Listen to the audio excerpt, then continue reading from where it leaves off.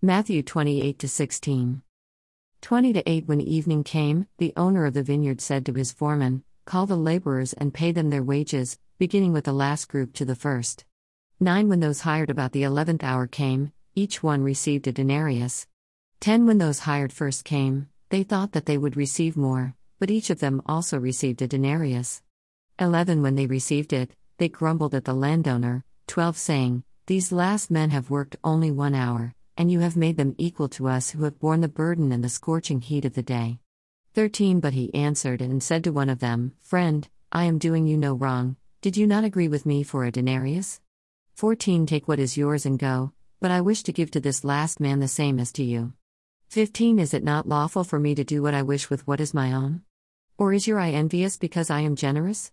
16. So the last shall be first, and the first last. When it came time to pay his vineyard workers, the landowner gave what he had promised to all of them. He gave each grape picker a denarius, which is Roman silver coin whose value is about 10 notes.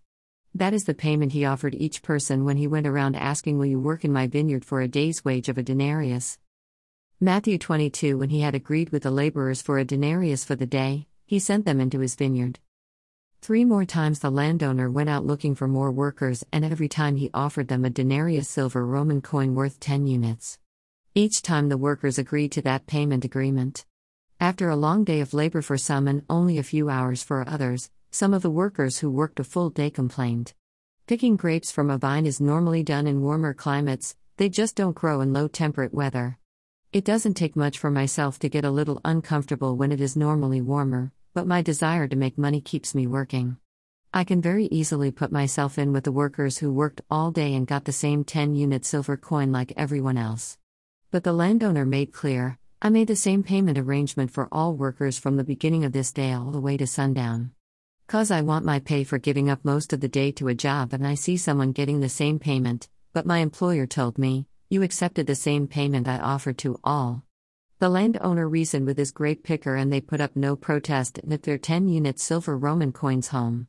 All the workers for the Lord, who did their part in preaching, teaching, healing abilities, being hospitable, or any kind of work for God and share His message of God, will receive the same payment. When Judgment Day comes and all the workers of God's kingdom want the due payment, He will gladly give the same reward He offered at the beginning of time, to all who did as He asked and did wonderful work in His name. Samuel J. Head.